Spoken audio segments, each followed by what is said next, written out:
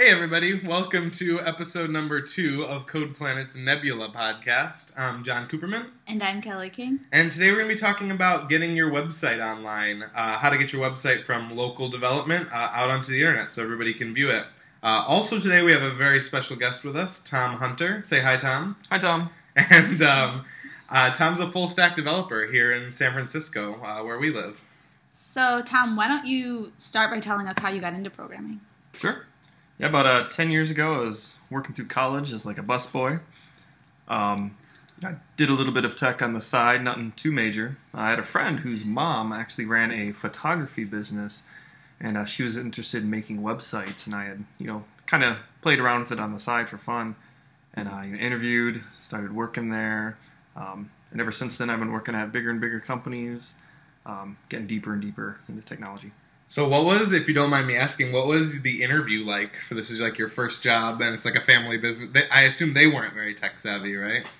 No, it was really like, here's something I made. It's like, oh, that's cool, you can do that? We want one of those. Is that kind of thing? We'll take 10. Nice. Was it interesting working kind of by yourself as far as no other technical guidance, anything like that? Yeah, it was pretty fun. It was pretty open-ended, and I got to decide the technology we'd use. Built like a CMS from scratch that we used. Learned a lot of PHP. Did some OS Commerce. I don't know if you guys remember that. I do a little bit, yeah. Yeah. Cool. That's awesome. All right, so yeah, I think we had been fielding a lot of questions lately where people are basically just asking, like, hey, I've got my first project, or I want to make a personal site for my portfolio, and they know maybe a little bit of HTML, CSS, JavaScript, stuff like that, but they don't know exactly how to get, a site onto the internet. So I think we really want to talk about that, and maybe breaking it down into a few smaller pieces would be a good way to start that. Cool. All right, cool. So I guess for me, the pieces that we'd want to talk about are a web host of some sort, someplace to host the code, the HTML, CSS, JavaScript. Talk a little bit about DNS, and then talk about kind of jumping off of that into domain registrars, registration, things like that. So I don't know, maybe Kelly, you want to kick it off a little bit? Sure. So I think the question that I get a lot is I have a personal portfolio, and I want to be able to put it on my resume and share it with people. So that's sort of the big first step, is how do you go from having files on your computer to having them somewhere that everybody can see? And there's a ton of options for that.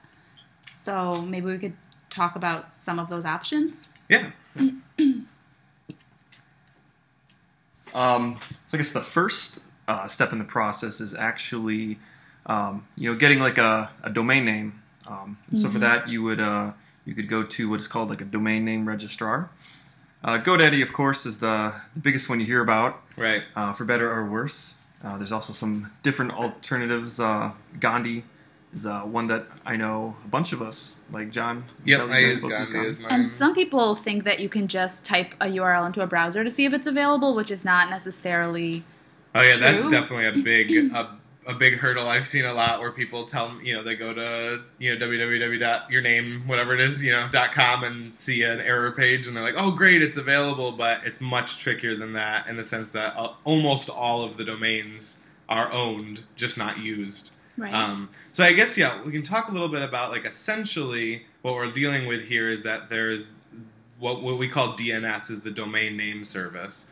And, to oversimplify what we're talking about here is computers have unique IP addresses, but IP addresses are really, really difficult to memorize. Google wouldn't have had its success if it was just go to 195.432.17, And so what this domain name service does is it maps these IP addresses or groups of IP addresses to a human readable letters and numbers name. So that's really that's the difficult thing, right? For all of you out there, you want something that's yourname.com, and you need it to go to this place where your code lives. So that's what we're talking about here. You want to go register one with a registrar, and then they'll take care of kind of pointing it in the right place for you. So it's a little bit complicated. When we get into networking stuff, I think it gets really deep. So luckily, there's a lot of really cool services out there that can help you with every step of this process. So it can kind of help you sign up for a domain name and even get started on your website. And so maybe we can talk a little bit about the different types of services that are out there, from like the very minimal all the way to like the more full service ones. So yeah, I think the first thing that I ever used was a shared hosting account through DreamHost. And so that was like, it was a combination where you could look up domain names to see what's available. And then once you registered a domain name, that you could also upload files to live on that domain through their interface. Yeah, so DreamHost and Bluehost are, like, I think two really good examples of full-featured services. So basically, you're going to be paying a monthly amount. I think Bluehost is cheaper. I think it's about $4 a month starting. Yep. I think DreamHost is $10, something like that. But either way, and you can kind of compare the services, but either way, so what you get is typically you get one domain name, like a .com domain name included for free, and then you pay this monthly fee, and they have a whole like web dashboard that you can use. So you can like register more domain names, or you can, turn those domain names into, websites a lot easier. I definitely would recommend getting started that way. You can certainly go to individual sources for each part of it, register your domain through one and host on another, but I think for getting up and going, it's really easy to use one of these things like Bluehost or DreamHost, something like that. Yeah, there's a lot of configuration that you, if you go through different sources, you'll have to configure your domain to point to the correct host, and then there's all these kind of technical settings you have to set. But if you do use a all-in-one solution, they will configure it for you. Yeah, so those are really great. They have like really good web UIs. A couple of the other things that you could look into, just as like maybe terminology to, I guess, be aware of, is that there's VPS, virtual private servers. And so the kind of idea there, with a shared hosting, what you can kind of think about it like, so there's these companies like Bluehost and DreamHost, and they have these data centers with all these servers in them, all these computers. And with a shared hosting, it's basically you get a little chunk, your own little chunk of one of the computers, and then they manage everything for you, which is pretty great, so you don't have to worry about any of it. But obviously, you only get this little chunk. So if you were trying to start something that was starting to gain some popularity, gain some steam, something like that, you would want to do something like Upgrade. And a VPS is still just a little chunk of one of the computers, but you have full control over how much of a chunk you need, which is really helpful. Definitely for more advanced usage. So when you say chunk, do you mean storage space or do you mean connections? So all of the above. So basically, like, one trick that I think you'll all see a lot is if you go to these shared hosts like Bluehost or DreamHost, they use the word unlimited everywhere, which is totally nonsense, right? Like, they'll be like, unlimited hard drive space, unlimited bandwidth, unlimited... And, like, obviously, like, you can't go buy a computer with unlimited hard drive space. That just doesn't exist. But what they're talking about is, like, you and, like, 30 other people that you don't know all get put on this one machine, and you're all kind of fighting each other for resources. But they don't have a cap on what each person can use. So it's just software that splits. Like, you can think about it as splitting a computer into pieces. And then with a VPS, you actually just have control over your piece. That's really the only difference. Is you're like, I want to buy 2 gig of RAM on that computer, and I want to buy 50 gig a month of bandwidth on that computer, and you kind of own that, whether you use it or not. Are they as full-featured as shared hostings? It really depends. So, like, the first host I was really using was DreamHost. I had all my domains there, and I had all my hosting accounts there. And DreamHost also offers, you can upgrade from their $10 a month to, I don't remember how much it costs, but to their VPS package that they offer. And so that's kind of nice because you get, you own this chunk now. But you still get all the great tools that DreamHost offers you. The great web UI, easy domain registration, things like that. A lot of the services that are VPS only, like right now I use Linode.com for mine, and it is a much more minimal interface. Like, essentially all you can do through the web UI is turn off and on your VPS. And the rest of the stuff you actually have to get to know some systems commands. Like, you have to be in the terminal entering stuff. So I would definitely not recommend starting with that route.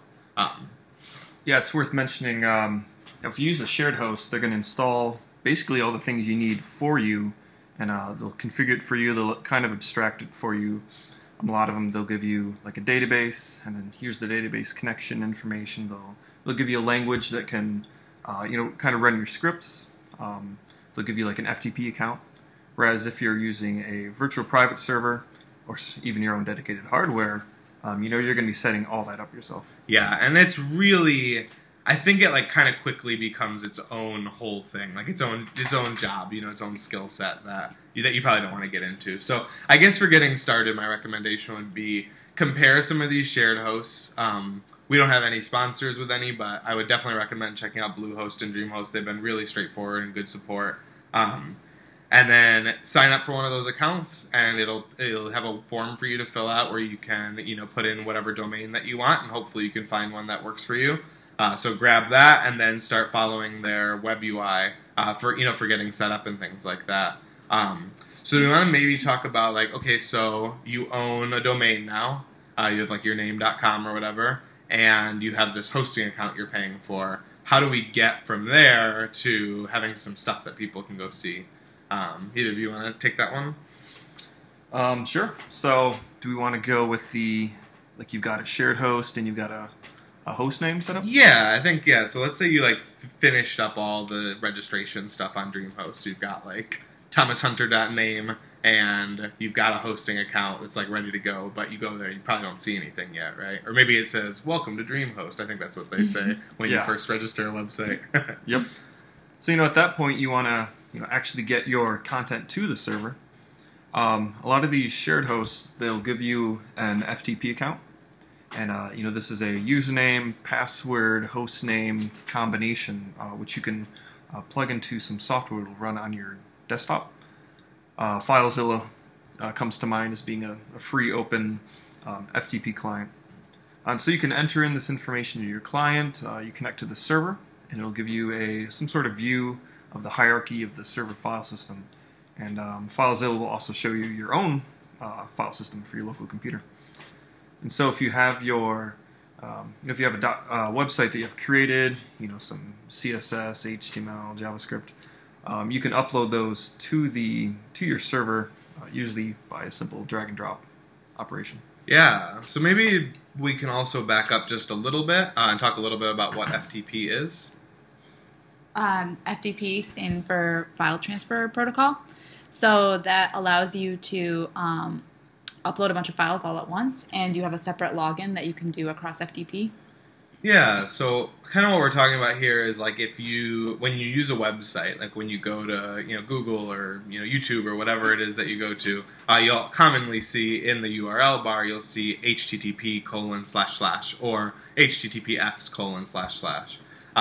And so that's one protocol. And protocols are just basically connections that serve a certain purpose. So the HTTP protocol is great for viewing web pages, for interacting with sending some data, filling out a form or whatever.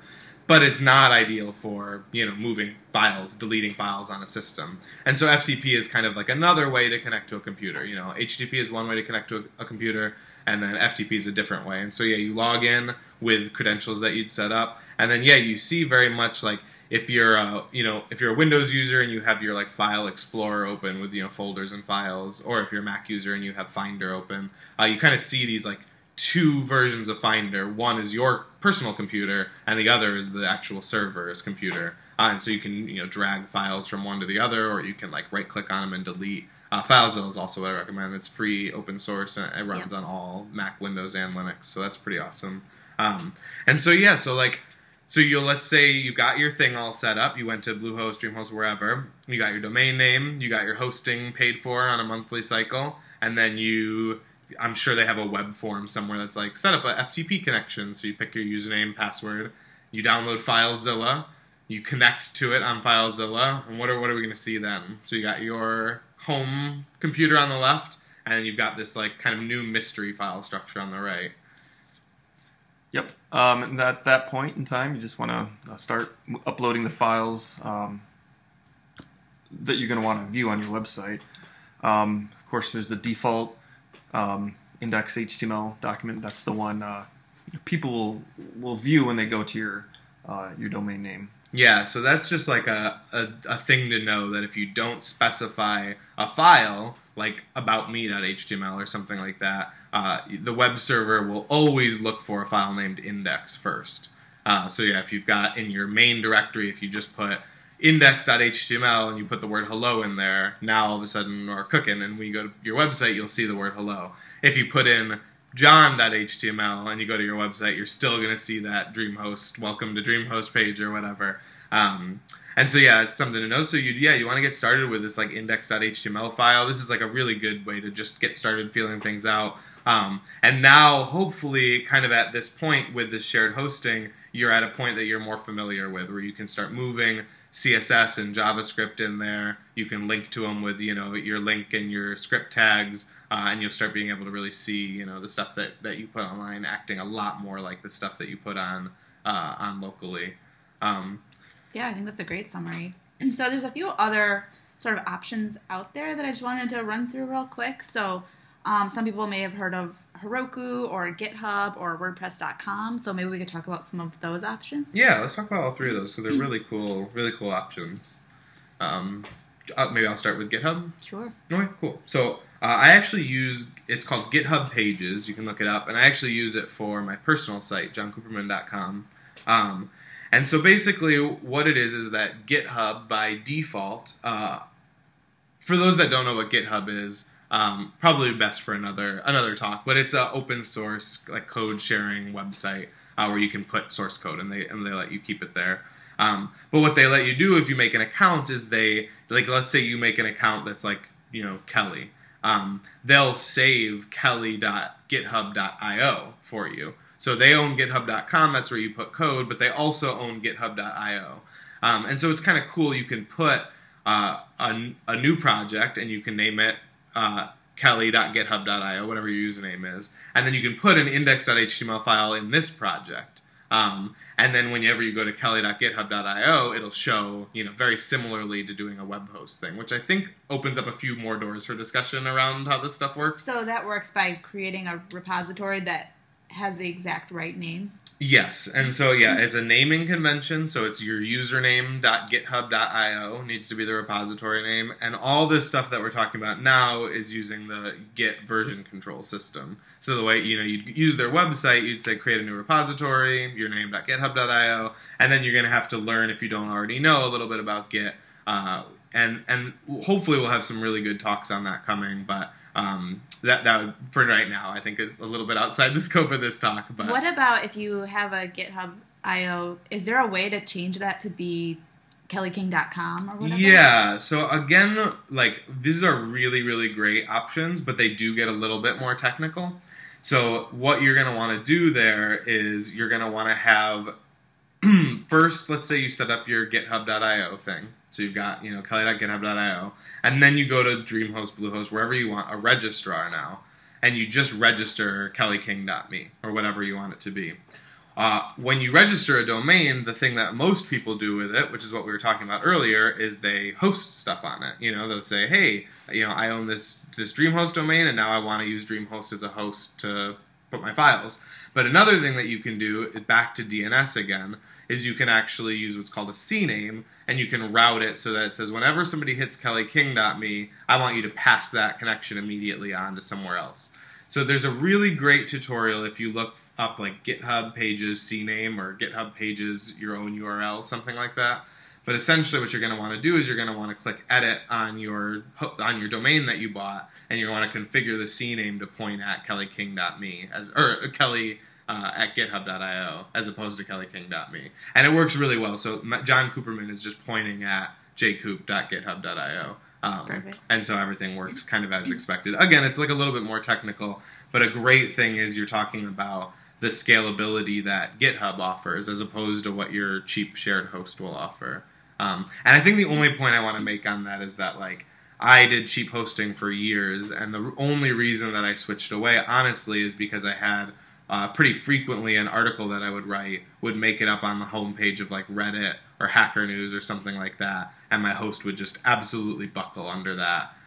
Just max connections and things like that. And so I was my site was going down whenever I'd get too many hits. And so that's kind of a really nice thing about, hosting something this way.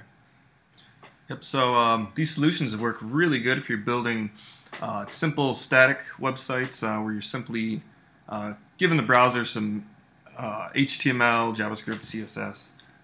But once you start adding some server-side programming, things will get a little bit more complex if you want to talk to a database, for example. So the shared hosts quite often have PHP support, like DreamHost, Bluehost. Mm-hmm. They'll all let you execute some PHP and talk to a database. If you start wanting a bit more control with the code that runs, or if you want to, if you have scalability concerns, this is really doesn't come up too early in the process. Sure. But certainly you'll want to eventually look at maybe a platform as a service, such as Heroku, where you can configure how the web servers spin up, which databases you can talk to, stuff like that. Yeah, I think that's really good. And then you also kind of touched on an important thing, which is that most of the time, still these days, PHP is the only server-side language supported on these really cheap shared hosts. So for those of you out there that are really into doing Ruby on Rails or Node or anything like that, you're probably going to be out of luck with the shared host. Again, I don't think that's true across the board, and I really think you should just research it beforehand. But there's a good chance that they won't have Node.js support. So if you want to run a Node.js app, again, you're going to have to either go with a platform as a service, which we'll talk about in a second, or go back to the VPS thing where you kind of buy your own chunk and then you install whatever you want on it. I have actually seen a few small shared hosts that specialize in Node applications. Yeah. But yeah, they're few and far between now, and the prices are still settling, and they're still reaching feature parity with these other shared hosts. Certainly. And another thing, server-side programming, once you move away from these static sites, and by static sites we mean just HTML, CSS, and front-end JavaScript, once you move away from those, things get a lot more complicated, because even if your host, say, offers Node.js support, and then you get on there and your app's not working, it turns out they have a 4-year-old version of Node or something like that on there. And then you write them an email and they're like, oh yeah, we're planning on upgrading in the next 5 years or so. You know what I mean? I mean, these shared hosting companies, it's really not a prerogative for them to stay on the cutting edge of technology. And so I think the more you do, if you want the latest version of Rails or the latest version of Node or whatever, you're going to more and more find yourself looking for alternatives to a shared host. So I think that's another reason that people eventually kind of graduate from a shared hosting plan into something a little bit more serious like that. Cool. So Heroku, maybe talk about that for a little bit? Yeah, that sounds great. So the thing that I think is kind of cool about Heroku is even at a hackathon or something sort of more temporary, you can upload your files to Heroku and get some domain that maybe not be very pretty, but it's free, and you just host your files for free. And they have support for a lot of the more modern languages like Ruby and things like that. Definitely. So that's a cool use case for Heroku. Yeah, Heroku's kind of awesome all the way around. I just love the idea of it, although I just don't find myself using it very much for actual projects. And I think that might just be me. But if you go to their site, I remember when Heroku came on the scene, and I wasn't a very good programmer yet. And I was really overwhelmed by the language on Heroku. It just seemed really, really hard to not accessible. Yeah, what is a dyno? That was the first thing. It was 128 dynos for some monthly price, and I was like, oh man, I don't know what any of this stuff is. I'm out of here.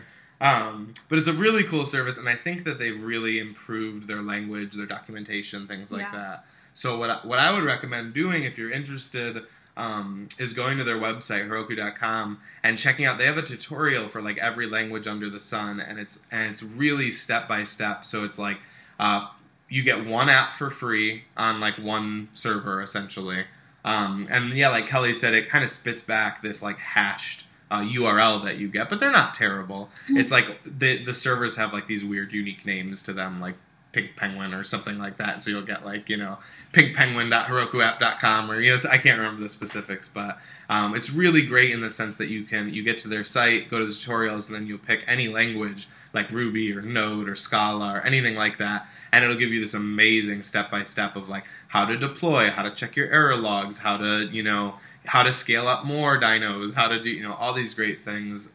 I think it's super worthwhile. It only takes about 10 minutes to do the tutorials. Yep. And again, like for hackathons, like this is just so killer because you don't, you know, it's like... You don't want to pay for things with a bunch of strangers you just met, and you don't need it to be very permanent. And you don't want to spend your first day just setting up Yeah. like a good Node MySQL environment or something like that, right? Like the great thing about Heroku is like you get all that stuff right out of the box. You can just worry about your application code, which is so cool.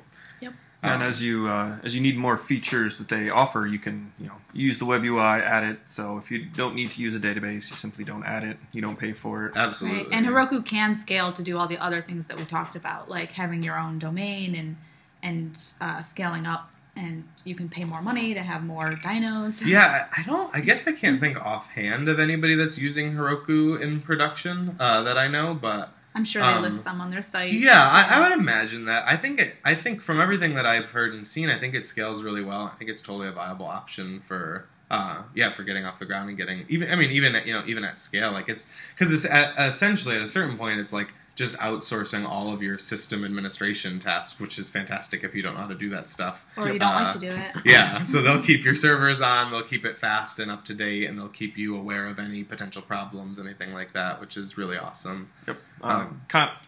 Kelly, John, and I are at a stage in our careers where we've done a lot of system administration. We've built Linux machines and done all the dirty work. So where we're at, it's almost easier to simply use our package manager, connect to the server, install and configure these instead of using a web interface. Yeah, but I do think that it's not necessary to learn all that stuff, and I think if you're really trying to get out of the gate with a really cool application or something, it's just nice to not have to worry about it. Yep. So the last one I wanted to talk about, because a lot of people have heard of WordPress, and WordPress powers a lot of the internet. So what are the WordPress options for having your own website? Yeah, so you've got two main options, and I think they're actually cause for a lot of confusion over the years. So you've got WordPress.com and WordPress.org, and trying to use because these are always really confusing. So WordPress.com is like Tumblr essentially, where you register your unique name .wordpress.com, and you get this nice little blogging area where you can write your posts, and you're part of this from some set of themes. Yep. And you can share blogs just like Tumblr. Yep. Yeah. So everything's like right there for you, and you never download anything, you never upload anything, you never have to worry about domains or servers. You just get you get what you get, like Tumblr is. Now you can also point a custom domain name to WordPress. You can, which I think is what really starts the confusion train. Right. So on the other side of .com is WordPress.org, which is code that you download. So if you wanted to run it locally, you would need like a local copy of a PHP server and a local copy of MySQL, things like that. And similarly for hosting it, but it's code that you download. And it provides a very similar interface, which is where the trickiness comes from. It's also just a blogging platform, but essentially WordPress.com is just kind of you get what you get. WordPress.org is code that you can really develop on, that you can make kind of custom applications or control your own plugins or do a lot more, kind of have a lot more freedom. And then, the thing that makes it really complicated, which Tom was mentioning earlier, is that originally the big advantage with WordPress.org was if you wanted your own real domain, you had to download the code and buy a domain, whereas WordPress.com didn't offer that. But like we talked about with GitHub Pages, you can just kind of do a DNS forwarding there. So you can have a WordPress.com site with your own domain name on it. I'm not sure I'd sweat the details too much, I guess, between them, but I would definitely say that if you're planning on doing some more serious stuff, like building a site that you really own and you can really fiddle with, WordPress.org is the way to go. If you just want a blog that somebody else runs, it's also free, which is great. WordPress.com would be a good fit for that. Definitely. And then I guess as the last, if you're oh, these look pretty similar, I'm not sure which one to choose. They have really, really great exporter and importer for going back and forth between the two. So you can export your .com site. You can download and install a .org, and then you can import all that content. So it's really not a big deal. But to oversimplify, if you want them hosting a Tumblr-style thing, .com. If you want to actually own your own host and have a web app, .org. Yep. All right, sweet. There's a couple, I guess, other things that I just wanted to mention. One thing that might be interesting to go through is like just talking about each of us and what we currently have online, like what our current setups are. So maybe, Tom, do you want to kick it off there? And we'll just kind of go around. Yeah, certainly. So I run just a personal content website, thomashunter.name. That is a WordPress.org installation. However, on the same server, I also run a whole bunch of node-based, web games, which are constantly running. Maybe they do things over different ports, which is a topic we'll probably discuss in the future. And so maybe I'm also running some other crazy things on my server, like I have some interesting databases and stuff like that. So for my setup, I prefer to use a VPS. That gives me a lot of control. I can get into the server, install new packages, keep my WordPress up to date. I also host websites for friends and family as well. And so those are using the same web server software, which actually we didn't discuss that today, but I use something called Nginx. And then for my registrar, I use Gandhi. And so Gandhi just points. I have several domains in Gandhi, which all point to my Linode VPS. Great. I guess I'll go next. I have a website, kellyking.me. I also host websites for some family members, so I use DreamHost. I like it because I can register my domain through that same website, and I don't have to deal with a lot of the VPS stuff. And since all my files are basically static, then I don't really have to worry about configuring Node or whatever else. I also have from my personal website, I link to a blog hosted on GitHub, but I don't really post there very often. Nice. So for CodePlanet.io, I have a very similar setup to Tom. I registered the domain through Gandhi.net, and I also host it on a separate Linode VPS that I like to keep just really locked down, up to date, that kind of stuff. So that works out really well. For my personal blog, johncooperman.com, I actually do what we talked about earlier with GitHub pages. So I have jcoop.github.io, which has my site on it, and then it's a kind of nice setup because basically I work locally, and it's really easy, and then I just do a git push, and it sends it up and refreshes my site for me. And maybe not too much of a detour, but one of the things that I do use that is really nice is what are called static site generators. I don't want to get too technical into it, but essentially, like if you've checked out WordPress before, you know that you get all these great options like plugins and like a shared theme and like the ability to do all this really cool stuff like list all your posts or have posts by categories or search. Whereas if you've built just HTML websites, then you know that you really don't have all that stuff unless you go through like each file and add. Like if you have like 10 pages in a website and you want to add something to the nav bar, you have to go through each one of those HTML pages and update the nav bar. So what static site generators are, it's basically you can think about it like having WordPress locally, and then when you hit save, it turns it into a bunch of HTML files, which are really secure and way faster to load and things like that. So I use Jekyll. I think it's jekylrb.com is the website. It's kind of cool. It's like a really little Ruby app, but it gives me a bunch of flexibility. And the other cool thing is GitHub uses Jekyll for their gists, for their static pages. So the GitHub Pages trick with GitHub.io actually has full Jekyll support. So I don't even need to build the flat files. I just push the actual Jekyll app up to my GitHub repo, and it takes care of building it for me. So that's kind of a cool approach. Again, a little bit more on the technical side, but it's pretty fun. And then lastly, I do have a DreamHost account, which I kind of have like quarantined off all my friends and family websites that I host, just because I was finding like, I keep all the software really up to date, like the latest version of Node and Ruby and things like that, but I was finding that like a lot of my family have WordPress sites, and they don't go and keep their WordPress install up to date. And like there's fixes, like there's a plugin that does automatic updates or whatever, but I still was feeling kind of uncomfortable that they were letting like 2-year-old software with security vulnerabilities live on my server, so I kind of quarantined them off with a really cheap DreamHost plan, which has been kind of cool. Yeah, I used to host sites for my clients, and they'd be using, WordPress.orgs that I'd set up for them. But then, yeah, they'd leave them outdated, or they'd just grab some cheap themes. Yeah. And then we're constantly, like, WordPress themes or plugins, they're constantly finding vulnerabilities, and then before you know it, all your websites are hacked.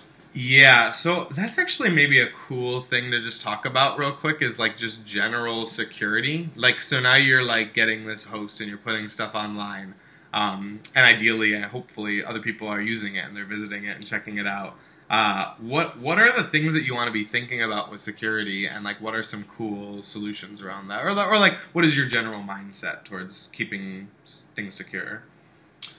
Well, if you're going with some of these super easy setups, for example, WordPress.com, they will constantly keep that WordPress up to date for you.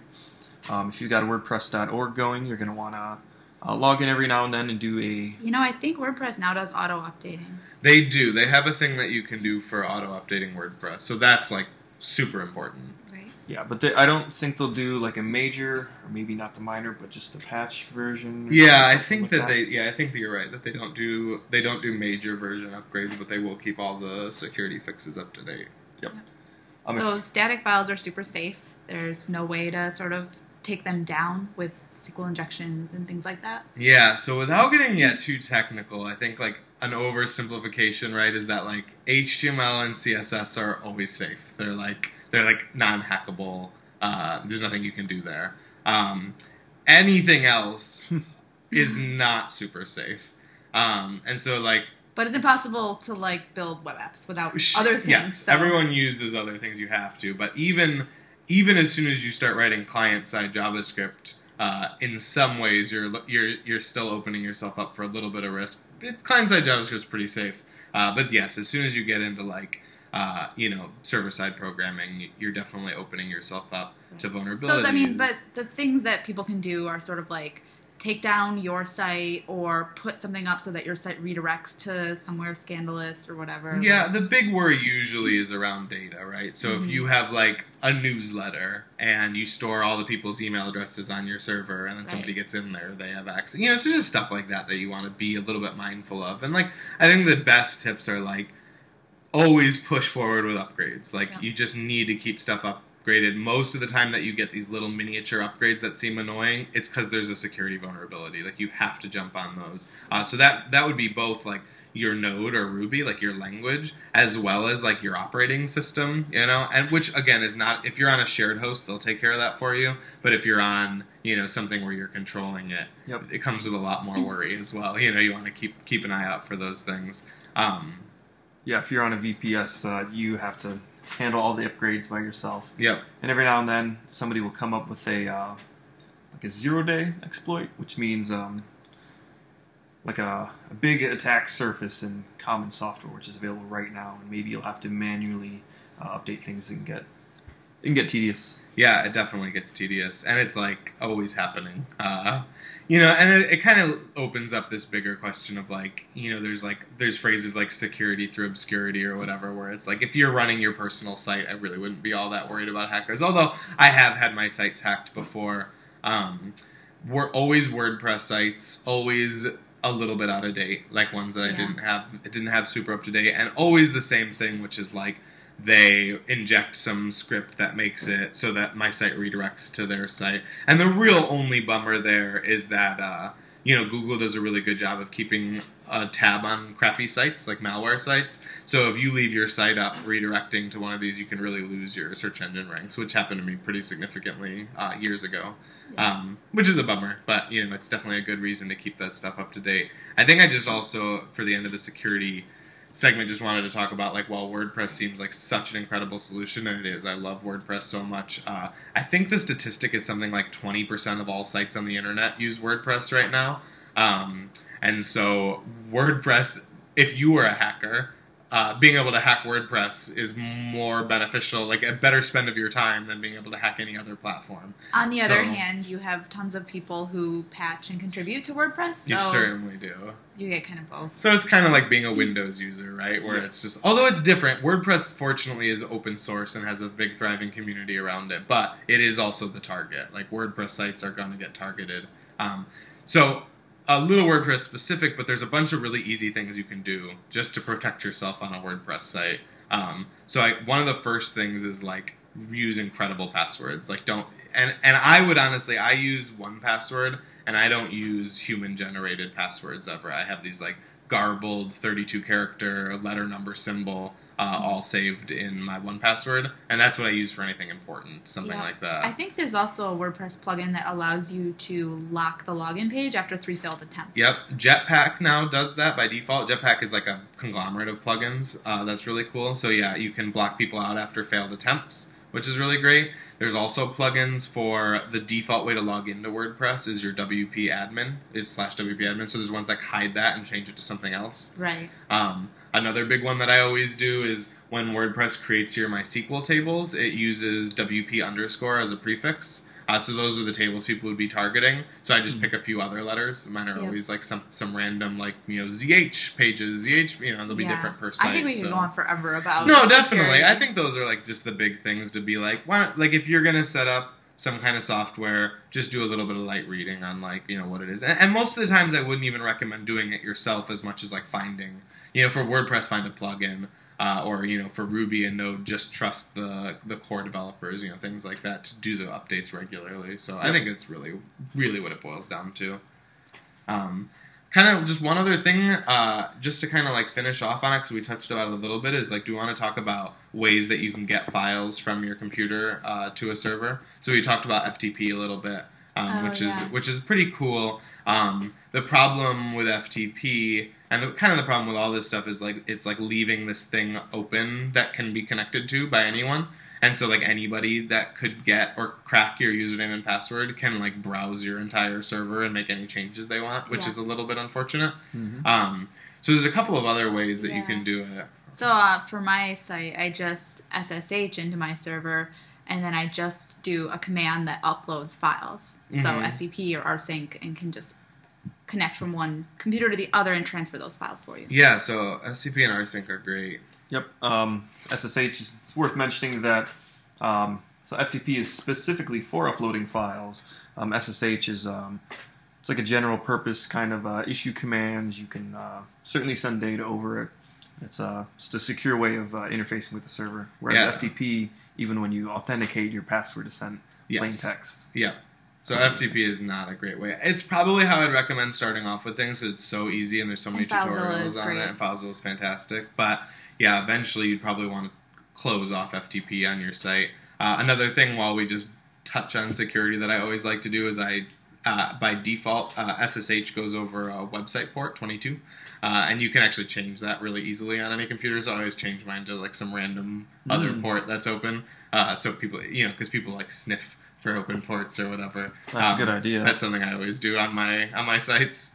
I like checking my access logs every now and then. Yeah. You see thousands and thousands of login attempts people every trying, day. like, whatever the URL is. And like, and you'll also see like, if you get in like a little bit deeper with the system stuff, I check the request logs too, and you'll see like people are like --dash Etsy password, or like they're like trying so desperately. So there are definitely like threats out there, but I think for the most part, like keeping your software up to date is like the number one thing that I would recommend doing. Like always update everything that you can. And then one last one that I have used in the past is actually using Git or GitHub as a way to communicate with my server. So like I would push from my laptop up to GitHub, and then I would just log into my server with SSH and then pull down the GitHub repo. It's kind of nice because it makes sure the code always stays totally in sync. But that's another nice way. So so FTP for start. One other one I guess I'd like to mention is that a lot of these shared hosts have an actual web UI for doing this stuff, which is cool. So that's all done over HTTP, like normal. but you actually get the same kind of experience where, you click it's like sending an email, you click upload files, and then you click the files you want, and then they get uploaded, and that kind of stuff. So that's a cool option too. I know DreamHost has that, and Bluehost as well. So And GeoCities and GeoCities and AngelFire at the good old days, yeah. Awesome. I think that about wraps it up. Do you want to just in one sentence summarize a beginner what their steps are? Yeah, mine. Do you guys want to go? I'm talking a lot. All right, Tom. Yeah, step 1, go to registrar and get a domain name. Step 2, find a host. Many companies will do both for you. Step 3, take your the site that you've coded locally and upload it. Perfect. And step 4, send Profit. a link to all your friends. Yeah. There you go. Thanks so much for being with us, Tom. I really appreciate it. Hope to have you back soon. Yeah, it was fun. Yeah, awesome. And then for anybody else listening, we're still taking as many questions as you want over at codeplanet.io/ask. Anything that you put in this week, you can get to next week, or we'll get to. And please feel free to contact us with anything. Thanks for listening. Bye. Bye.